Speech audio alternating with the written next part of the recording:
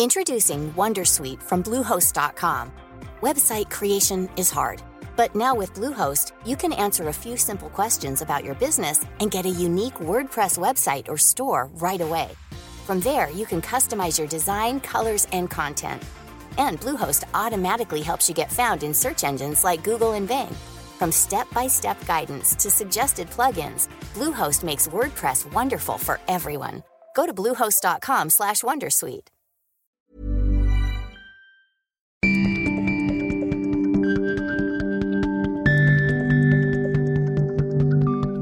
Hej och välkommen till Travel News podcast. Idag ska vi prata lite om rekrytering och vi ska prata med Anna på Novare.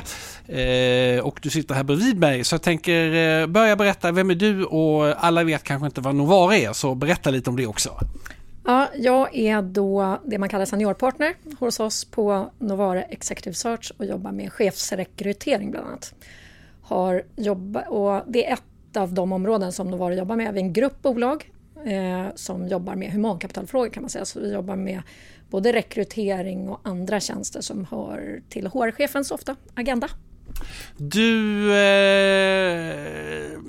Ni känns som att ni är lite högt upp i värdekedjan, men ändå så har ni hjälpt till här nu när SAS ska vårdutbilda personal. Hur gick det till? Berätta lite. Ja, vi tar den specifika aktiviteten som vi har ägnat väldigt mycket tid åt senaste veckan, så har vi tillsammans med Wallenbergstiftelserna och Sofiahemmet initierat en aktivitet för att omskola framförallt kabinpersonal på SAS till sjukvårdsstöd och framförallt då sjukvårdsbiträden i första hand, för att kunna hjälpa till med praktiska saker så att sjukvårdspersonalen kan ägna sig åt att hjälpa de som är sjuka. Och det började med en idé inifrån Wallenbergstiftelserna som sen vår koncernchef Fredrik Hillesson har masserat på olika sätt för att skala upp. Och vi har ett tidigare samarbete med Sofiahemmet som har hjälpt oss att utbilda nyanlända läkare och sjuksköterskor för att de ska klara av att ta de tester som behövs för att få jobba på den svenska marknaden.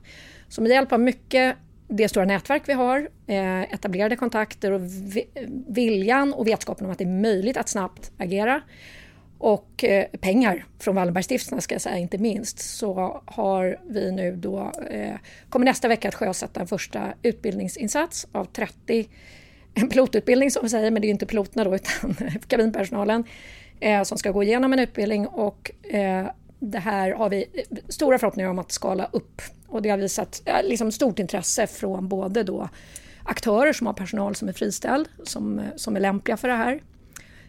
Och från sjukvårdsområden, både privata och offentliga aktörer som vill ha stöd. Så vi kallar det beredskapslyftet, och det finns en hemsida, beredskapslyftet.se, där man kan gå in och läsa mer om det här. Både som kandidat eventuellt och som om man nu är intresserad av den här typen av kompetens.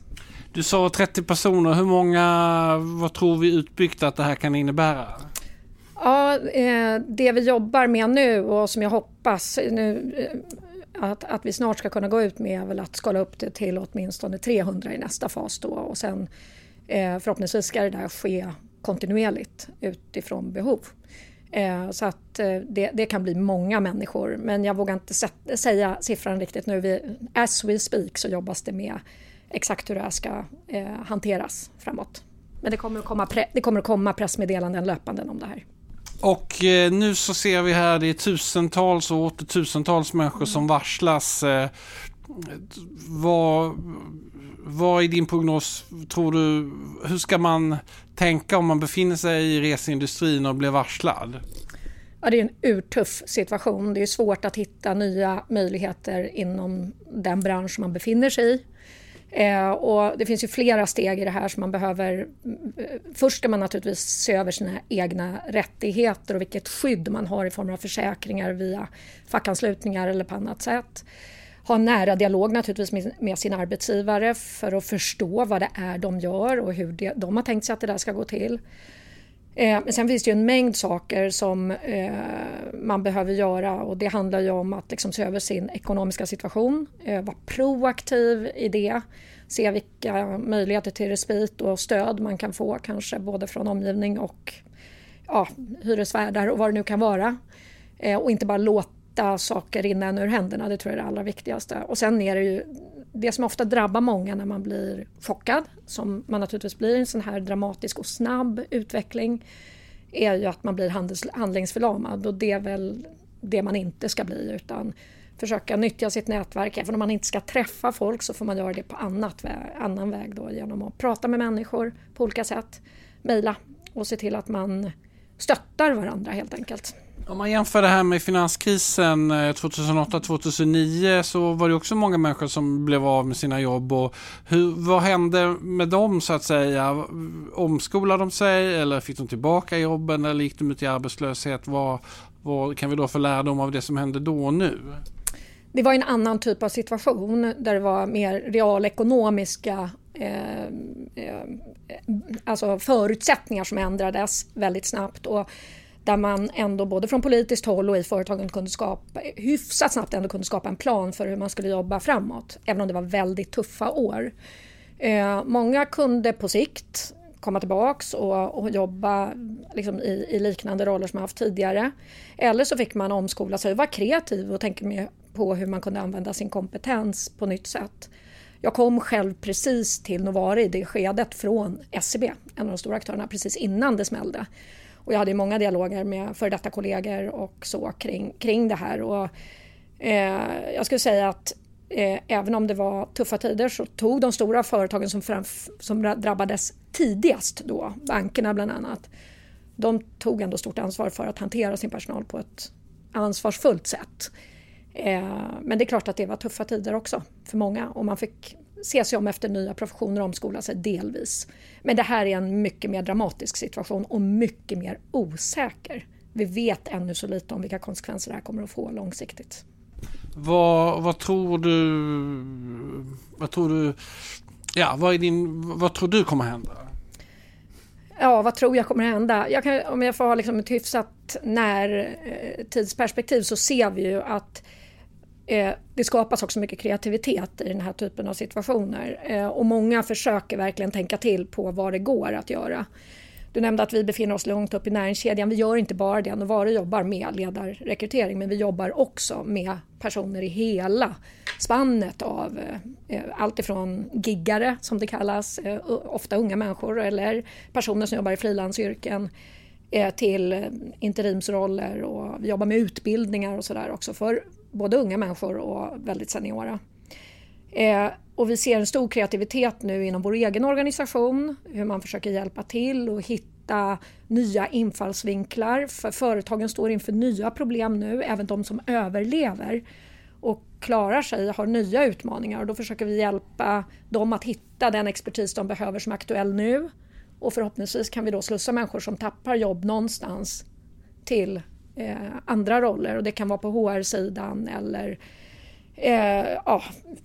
i andra områden i vården då, som sagt, som vi har pratat om här. Det finns också ett stort behov nu av hjälp i att till exempel om man behöver söka stöd från Almi eller från statliga aktörer, att förstå vad är möjligheterna här, hur skalar jag den här löken och förstå vad som är relevant för mig. Och där har vi också gjort ett initiativ där vi har försökt bryta ner regeringens senaste förslag på åtgärder i liksom praktiska analyser kring vad innebär det här och vad ska jag göra för att jobba vidare med det. Och det här är ju vad vi gör, men vi ser ju runt omkring oss massa initiativ till kreativa lösningar. Alla läkarstudenter som har tagit kontakt med sjukvården, alla pensionerad sjukvårdspersonal som försöker hjälpa till. Så jag tror att det finns stor kraft där ute. Och jag vill också uppmana alla att tänka kreativt och försöka fundera så mycket som möjligt på lösningar. Det ger också energi och kraft. Identifiera problemen, men tänk på lösningar. Om vi inte säger vården, vilka andra sektorer tror du skulle där det kunna finnas rekryteringsbehov? Ja, men vården är tydligt. Vi ser ju också att matbutiker har ju ropat efter hjälp och gått ut i aktion och faktiskt tagit personer, inte minst från liksom besöksnäringen, hotell och restaurang. Jag såg att ICA går ut och riktar liksom även mot matproducenter, lokalproducenter, och gör en extra insats för att hjälpa dem att komma ut på hyllorna istället för bara in i restauranger. Det är även IT-support ser vi har stora behov av att täcka upp. Alla typer av e-handelsaktörer, jag vet att apoteksbolagen och andra söker ju folk för att packa varor helt enkelt. Så att det finns områden. Och återigen, man får hålla sig ajour, vara ute på nätet mycket och titta och försöka tänka var de här flödena kan finnas, men också läsa och följa med i vilka signaler som kommer. Vad är din prognos vad det gäller konjunkturen? Vi ser ett jättedipp nu och det kommer säkert hålla i sig fram till sommaren. Vi säger att recessionerna lättar lite grann. Hur lång tid tror du det kommer ta innan Sverige är liksom uppe och springer i vad vi skulle kunna få en normal hastighet? Ja du, 10 000 kronor frågan. Alltså jag vågar inte säga om det. Vi jobbar ju på Novare. Alla företag gör ju nu, liksom, skulle jag gissa, scenarioanalyser. Sådär, vad tror vi? Man kan inte se hur långt fram som helst. Vi jobbar fortfarande efter ett huvudscenario att i augusti-september så har liksom coronaeffekten ebbat ut. Och vad vi står då vet vi inte, men då hoppas vi att Sverige är upp och springer igen. Det är det vi jobbar efter. Och det är så vi analyserar vad vi ska göra med vår egen organisation. Det här är ju liksom omöjligt att veta. Men med den kraftsamling vi ser och energi som vi ändå upplever finns hos dem och påhittighet hos dem vi pratar med, så finns det i alla fall ambitioner och mycket vilja. Så förhoppningsvis så ser vi att vi kan komma på banan hyfsat fort. Men det är klart att det kommer att få tuffa efterspel det här. Sen hänger det ju på liksom hur stora effekter får de här politiska initiativen som nu har tagits med att man får lättningar, arbetsgivaravgifter, kan skjuta vissa avgifter framför sig. Man vill heller inte se att företagen bygger på sig skuldberg som de sen ska beta av. Det kan ju också göra att de inte klarar sig. Så att det är väldigt positivt att man gör insatser nu där man liksom minskar kostnadsbasen för företagen, och förhoppningsvis får de att klara av att övervintra och sen ta nya tag så fort det här släpper, men det är svårt att veta. Du, jag tänkte vi skulle försöka gå ner lite här på, men när man söker ett jobb så är det oftast konkurrens och vissa får jobbet eller någon får jobbet men inte andra. Om man ska söka ett jobb, vad är liksom viktigast? CV, att man har klippt håret, att man kommer i tid, referenser? Kan vi inte försöka tänka att du ska ge råd till någon som ska få ett jobb? Ja, hur ska man tänka? Ja, det har hänt att jag har givit råd till någon som vill ha ett jobb. Nej, men alltså, de här yttre faktorerna, om vi bara berör dem, liksom, hur man är klädd, om man har klippt håret, om man kommer i tid, hel och ren, liksom, sådär. De har inte en avgörande betydelse. De kan ju ha i ett första möte, det kan göra att man skapar en puckel eller en misstänksamhet eller sådär, om man är väldigt avvikande. Jag skulle ändå säga att det finns stor tolerans för liksom, hur folk ser ut. Eller så. Det är mindre viktigt än vad man kanske kan tro. Men jag får bara fråga, jag sitter här nu i en jeansskjorta och ser väl, fast jag är ändå som skinnboots och, men jag ser lite, jag försöker, jag ser inte ut, jag har inte slips på mig och jag har inte skjorta på mig och jag har inte kavaj på mig. Vad får du för signaler när jag ser ut på det sättet? Nej, men ärligt talat så lite beroende på naturligtvis vilken miljö man tänker sig befinna sig i. Slips har ju typ ingen längre. Det är väldigt ovanligt faktiskt att man har det, utom med lite modmedvetna personer kanske. Så. Men man klär sig ofta efter det sammanhang man befinner sig i och den miljö. Jag skulle inte tycka att det var ett dugg konstigt om du kom till mig på en intervju och klädd som du är. Sen är det klart att ska du gå in och träffa koncernledningen i ett stort noterat bolag för en CFO-roll, att du ska vara finanschef, då skulle de... De skulle inte gilla det här, nej. Det kanske de skulle. De kanske skulle till och med tycka att det var lite roligt. Okay. Liksom. Så att jag tror man ska inte... Sen måste man ju ha... Det man alltid måste ha är ju täckning för det man vill göra. Ja. Så att det handlar ju om att få fram vilken kompetens man har, vilken erfarenhet man har. Och där kan man ju dra en del slutsatser. Du nämnde referenser tidigare.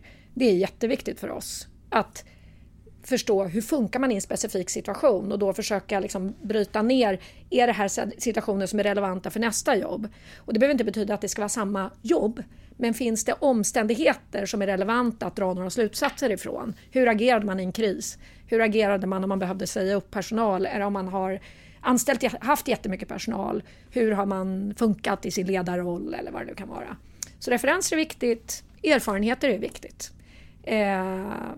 Men om du tänker att du har jobbat på SAS i 10, 12, 15 år eller någon annan av de här, Scandic eller Nordic Choice, det är ju liksom att du har sökt trygghet och nu har du kastat ut i systemet. Är det ett värde? Ja, men vad menar du? Jag menar att man har jobbat länge på en arbetsplats. Jag har varit flygvärdinna i 12 år i sträck och jag har trivts med det, jag har kunnat betala min hyra och jag har inte tänkt så mycket på att flytta mig eller utvecklas, utan jag har jobbat på, och jag tycker att jag har gjort ett jättebra jobb. Jag vet att jag har gjort ett bra jobb. Men vilket värde har det på arbetsmarknaden idag? Det känns inte som man är så het för att man har varit trogen sin gamla arbetsgivare. Det är det jag försöker säga. Ja, jag förstår vad du menar. Det är väldigt mycket prat nu om att det här man ska byta ofta och så. Det finns ju ett värde i att den möjligheten finns för människor att faktiskt lite det här man brukar prata om, rösta med fötterna. Att är det inte blir man dåligt behandlad till exempel, så kan man gå till en annan arbetsgivare. Och en stark arbetsmarknad erbjuder ju det. Sen är det klart att bygga på sig erfarenheter och faktiskt, framförallt ska jag säga när vi letar ledare, så vill man ju se att någon jobbar igenom effekterna av sina beslut och orkar leva med dem ett tag. Så där vill man gärna se att någon stannar åtminstone bortom 3-4 år. Så att man ser att man så att säga står vid det man har fixat. Jag värdesätter erfarenhet, lojalitet och så jättemycket. Sen beror det på skälen till att man har stannat, tycker jag, och hur man har utvecklats under den tiden. Det vi jobbar jättemycket med nu och som Novare faktiskt jobbar mycket med alltid, det är att försöka se erfarenheterna för vad de är i mer generell kontext, för att just kunna flytta människor mellan branscher och utmana ibland våra kunder kring hur de ser på vad man behöver ha med sig för att ta en tjänst. Och det här har varit viktigt för oss, inte minst när man jobbar med mångfald, som vi har jobbat jättemycket med, att våga utmana kunder i att hitta relevant kompetens på annat håll. Och det gör vi nu då med till exempel SAS kabinpersonal, där vi ser att de har bra sjukvårdsutbildning i grunden. De är vana att hantera kriser, de är vana att hantera väldigt stressade människor som inte alltid beter sig helt optimalt. Det är en jätteresurs i vården idag om de kan stötta upp med ett tillägg i lite extra sjukvårdsutbildning, kunna hjälpa till på sjukhus, äldreboenden, ålderdomshem, andra typer av vårdinrättningar där man verkligen går på knäna och kommer att gå än mer på knäna. Så att, men där måste vi alla hjälpas åt att våga se människors erfarenheter med lite nya ögon. För att se att de har möjlighet att hjälpa till på annat håll än vad de kanske har gjort de senaste 12 åren eller vad det kan vara. Du, vilka andra egenskaper är viktiga när man ska göra sig anställd? Ja, men jag skulle säga att det finns några saker som jag brukar... dels att man är lite bottnad i vad man... i sig själv. Att man förstår vad man har, sina styrkor och sina svagheter. Det kan låta som liksom en klyscha, men det är ändå rätt viktigt att ha koll på sig själv. Och vi tycker att det är viktigt att få en känsla av att man har självinsikt. Sen tycker jag också att man ska... Förlåt, men hur får man självinsikt? Hur får man det? Nej, men det handlar väl om att våga utvecklas och orka ifrågasätta sig själv löpande. Liksom jag tycker att det ofta framkommer i ett samtal med människor om man har någon typ av självdistans. Och det handlar inte om att basha sig själv, utan det handlar om att ha inte en så färdig bild av vare sig själv eller andra, utan orka se saker på lite nytt sätt. Som någon slags övergripande svar.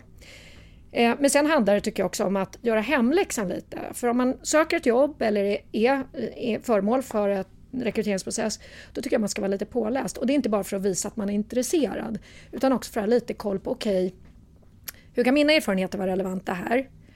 Vad kan jag tänka mig att andra som söker det här jobbet eller har haft, titta lite vilka som har jobbat med liknande saker. Vad har de för bakgrunder?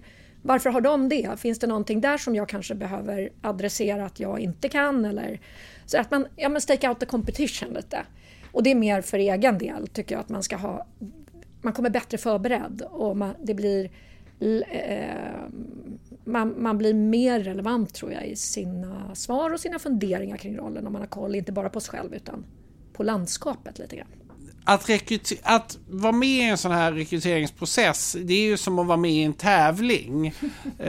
Och de gånger som man inte vinner så blir man ju liksom alltid besviken. Hur ska man tänka då? Och hur ska man tänka i den här tävlingen? Ja, men det är ju verkligen så. Alltså det tar rätt mycket på kandidater, det vet vi, att gå in i en process. Man absorberas ofta av den om man är intresserad. Det går i huvudet hela tiden och det är lite av en tävling någonstans. Man vill ju ha det där jobbet och får man inte det så blir man besviken och ledsen. Och i värsta fall så tycker man att det är orättvist på något vis och sådär. Jag tycker det är viktigt att man har dialog med den som sköter rekryteringen, vare det då en rekryteringsfirma eller om man går direkt på företaget så att man får liksom feedback kring det där. Ur vårt perspektiv så försöker vi i alla fall vara jättenoga med att ge feedback så fort som möjligt så att inte folk hänger kvar i processer över tid bara för att, utan så att man så snabbt som möjligt får feedback. Vi försöker också vara öppna med att vi ser att det här är dina fördelar. Det här ser vi eventuellt som saker som vår kund kommer att reagera på. Vi får se. Men så att vi har så öppen dialog som möjligt. Vi tycker att både våra kunder och kandidater är lika viktiga. Vi kommer ofta blir ju kandidaterna kanske förhoppningsvis också kunder någon gång. Men de är jätteviktiga för oss och det handlar om att behandla varandra med respekt. Men som kandidat, hur ska man hantera besvikelsen? Ja, det är ju personligt det där men prata om det naturligtvis. Och inte minst med de som har varit föremål för att fatta beslutet så att man får feedback kring det. Vad ska man mer tänka på? Har vi glömt något viktigt eller något som du vill understryka igen? Nej, men om man bara ska liksom sammanfatta det lite. Ha koll på dina rättigheter, försäkringar, din ekonomiska situation. Alltså nulägesanalysen. Vad innebär det här eventuella varslet eller permitteringen för dig? Ha en nära dialog med din arbetsgivare. Underhåll ditt nätverk så att du får stöd, idéer. Samtal skapar också nya kreativa tankar. Så jag tror att det är väldigt, väldigt viktigt för människor att hålla igång det. Och sen försök att själv liksom spåna kring idéer hur din kompetens kan vara användbar någon annanstans och försöka hitta vilka öar finns det just nu där man behöver folk. Vi har nämnt några här. Och ta kontakter både med rekryteringsfirmor, ditt nätverk, LinkedIn i den mån man är där. Kolla igenom nätverket. Finns några gamla kontakter där som sitter på stolar som du själv tror kan vara relevant? Jag tror alla diskussioner är ju tillåtna just nu. Och det finns en stor vilja att hjälpa till. Det finns en jättestor vilja att hjälpa till. Ja. Du, om man tänker att man ska byta bana helt, man kan säga att gå från kabinpersonal till vård är ju lite byta bana. Vad om du säger så här rent, alltså antingen jag är här, jag gör något helt annat eller jag är här, jag försöker hitta något ganska nära där. De som ska hoppa långt, hur ska de tänka? Ja, men då är det nog lite det jag var inne på tidigare, att göra analysen av vad som behövs där. Och det kan man ju ta hjälp att göra med sådana som oss eller andra som man känner som kanske är dit man vill hoppa. För att bara förstå det landskapet och förstå, behöver jag brygga med något, behöver jag komplettera någon utbildning, behöver jag göra någonting annat för att ta mig åt det hållet.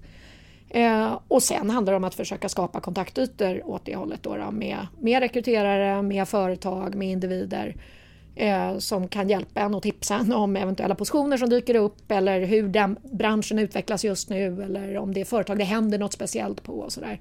Så det handlar alltid om att skaffa sig information. Du, jag tackar så mycket för detta och hoppas att du får en fin dag. Detsamma, tack.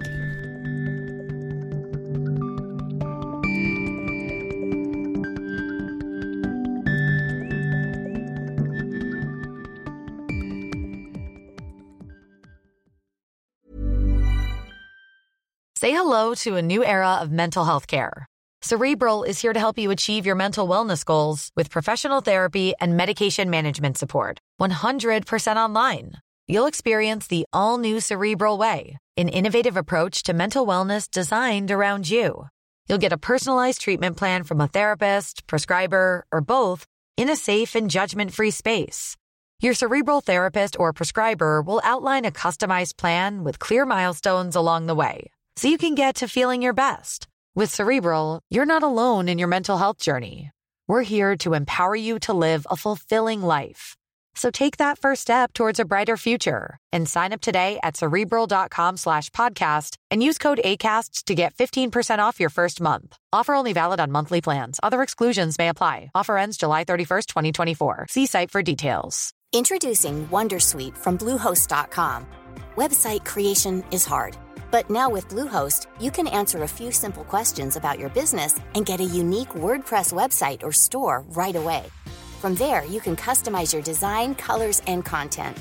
And Bluehost automatically helps you get found in search engines like Google and Bing. From step-by-step guidance to suggested plugins, Bluehost makes WordPress wonderful for everyone.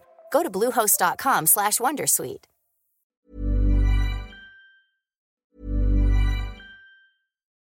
Botox Cosmetic, out of botulinum toxin A, FDA approved for over 20 years. So, talk to your specialist to see if Botox Cosmetic is right for you. For full prescribing information, including boxed warning, visit BotoxCosmetic.com or call 877-351-0300. Remember to ask for Botox Cosmetic by name. To see for yourself and learn more, visit BotoxCosmetic.com. That's BotoxCosmetic.com. Tired of ads barging into your favorite news podcasts? Good news. Ad-free listening is available on Amazon Music for all the music plus top podcasts included with your Prime membership. Stay up to date on everything newsworthy by downloading the Amazon Music app for free or go to amazon.com/news ad free. That's amazon.com/news ad free to catch up on the latest episodes without the ads.